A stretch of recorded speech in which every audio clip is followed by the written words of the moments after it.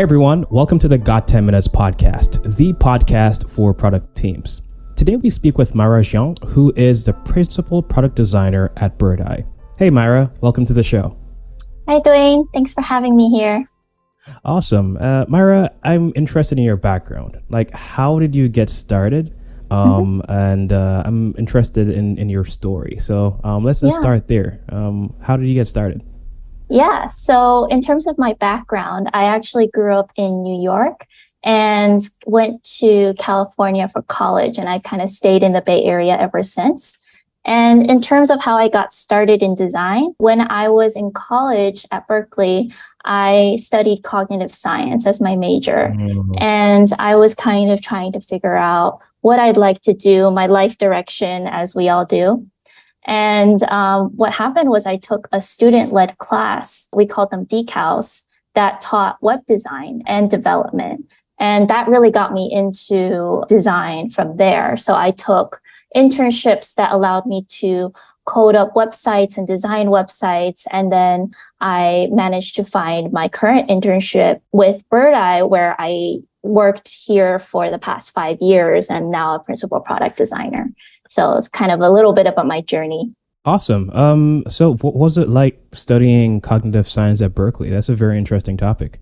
Yeah, it is a very interesting major because what we call it is interdisciplinary. So it covers many facets of different majors, if you will, and combine it together to study human brain and behavior. So we're taking like subjects like computer science, psychology, sociology, sometimes even anthropology, basically anything you can think of to really study how humans work and think.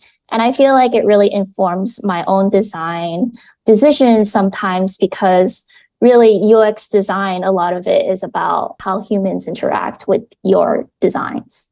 So that's going to be my next question as well. Like, how does it help with your role at designing products? Like, how does it help? It's really interesting because sometimes it doesn't directly influence. Like, you can't say that, a certain kind of linguistic principle will inform your design. However, I do find that the thinking really helps because design itself is very interdisciplinary. It's not just about creating the screens. It's about how the business would interact with your customers. It's about how your organization itself kind of comes together to really create a good user experience. So like really thinking about the framework of it really helps me think about how I do my design today. So in terms of the things that you studied about the human brain behavior and different aspects of anthropology, how does that influence or help with the process that happened at your company? Yeah, so I would say that it doesn't like I said, it doesn't directly help. So a lot of times I'm thinking of like when we're doing design, there's sometimes psychology principles at play, but I'm not usually saying like, we're going to, reference this specific social experiment, then that influences how our design is. But sometimes like my manager will use terms like mental models, like for example, how users might have a mental model of how to go about doing something as simple as making a payment. So if we're following those kinds of mental models, then it can help us inform the way we design, the way we, drive the direction of the product. So for those who don't know, what is Birdeye? If you could talk about the company for a bit. Yeah. So Birdeye, we really started as more of an online reputation management, B2B platform that allows businesses to manage their reviews, market their reviews, whatever they would like. But then we really expanded out from there. Currently, we offer 9 to 10 product offerings where we help businesses manage their customer experience from end to end. So basically, when a customer is acquisition all the way to the flow where they're trying to, refer their friends to their businesses and kind of growing their customer base from there. So we kind of help out on every aspect of that. And your role at Birdeye is the principal product designer, right? What's your day-to-day like? Yeah, just basically consider me a lead. When I started at Bird Eye, it was very much more like scrappy startup kind of feel where I did like everything from marketing, emails, product design. But nowadays, we're a lot more structured where Right. we have different pods that own different product areas of Bird Eye. So, for example, one of the product areas I own is some of our core offerings such as reviews. So what I do is, I drive cross-functionally the projects that kind of are basically priority for each of our product areas, and also like plan strategically with PMs and engineers for the roadmap ahead. And like talking about roadmaps and making sure the entire experience is cohesive, Yeah. like how do you ensure that your designs or the proposed designs or what users like, and what experiments do you conduct to make sure that you're going Right. down the right path? That is definitely basically a big challenge, and I'm sure a big challenge for everyone who works in product teams. For us specifically, we have different phases of, for example, doing the idea validation, doing the design direction validation, the final review. So we have these different phases.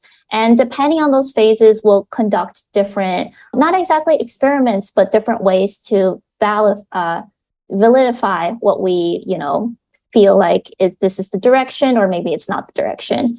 So, for example, one of the most basic ways we do it is just customer interviews. However, we get a lot of valuable information from our customer success teams because they're the ones working with our businesses on a day-to-day basis. And additionally, we conduct a lot of beta testing for our new products. So oftentimes when we're launching new products, we do different phases of beta in order for it to, inform our direction moving forward, and then also see how the business is using our beta, like it or not like it. So yeah, those are some ways. And I think the last thing would probably be conducting usability tests more towards the middle of the process, just to figure out if the designs are discoverable usability wise, how are they being used? And with that, like, what's one of the most challenging things you kind of do on a daily basis, I would say? Yeah, this is something that we struggle with maybe on a weekly basis, which is really getting alignment across the mm, teams. And I'm sure you can relate because product managers, that is definitely a core part of what they do. But as a designer, it's also a huge part of what I do because for example, jumping into a design review and I see that maybe there's different feedback coming in, then it's really targeting, okay, so where is this coming from? What is the goal of each person, feel like this should go?